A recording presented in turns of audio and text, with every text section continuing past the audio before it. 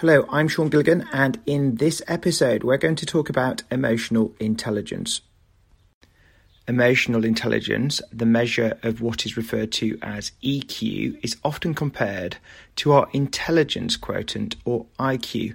But what is the difference? IQ measures a person's reasoning ability, while EQ measures how one manages their emotions.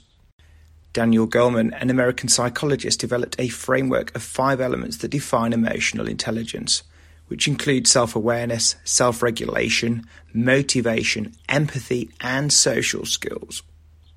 Let's start with self-awareness. People with high EI understand their emotions and they don't let their feelings rule them. They know their strengths and weaknesses, and they work on these areas so they can perform better. Next, there is self-regulation. This is the ability to control emotions and impulses. People who can self-regulate typically don't allow themselves to become too angry or jealous, and they don't make impulsive, careless decisions. They think before they act. Motivation. People with a high EI are willing to defer immediate results for long-term success. They are highly productive, love a challenge, and are effective in what they do. Then we look at empathy. This is the ability to identify with and understand the wants, needs, and viewpoints of those around you. Empathetic people avoid stereotyping and judging too quickly.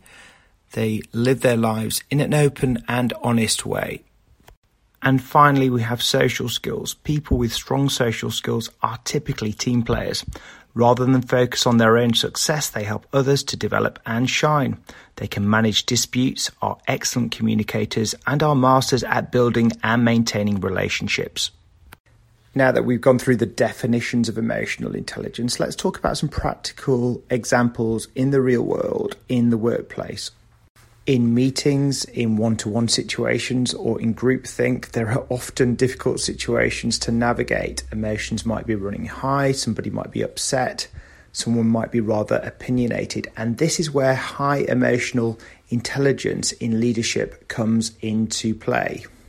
So firstly, if someone's really, really upset and they're shouting at you in your office, for you then to react and start shouting back is absolutely not the thing to do. What you need to do is listen. And when you actually say something, don't make a statement, ask a clever, open-ended question. When somebody is in an emotional state and upset or angry, it's good to listen and say that you understand their point of view. That doesn't mean that you necessarily agree with what they're saying, but you're listening and you're being empathetic. It's good to put the kettle on and give them a cup of tea or coffee and show that you care. And when you're in a highly emotional situation, you need to put yourself in the other person's shoes. There may be things going on in their life that you simply don't know about, and this has triggered a chain of events that has led to a high emotional state. One thing that I didn't really understand as a leader is that you set the tone for the business. Your staff are watching you constantly. So if you walk in during the morning in a bad mood, upset, disheartened, or angry, this sets the tone for the business for the day. What you mustn't do is change who you are. You've got to be your authentic self, but you do need to self-regulate when you're feeling disheartened or you're having a bad start to the day. You've got to control those emotions and not let them out too much because it'll affect everybody in the office. Being self-aware is not just about thinking about your own emotional state, but looking around the office and in the organisation to how other people are feeling.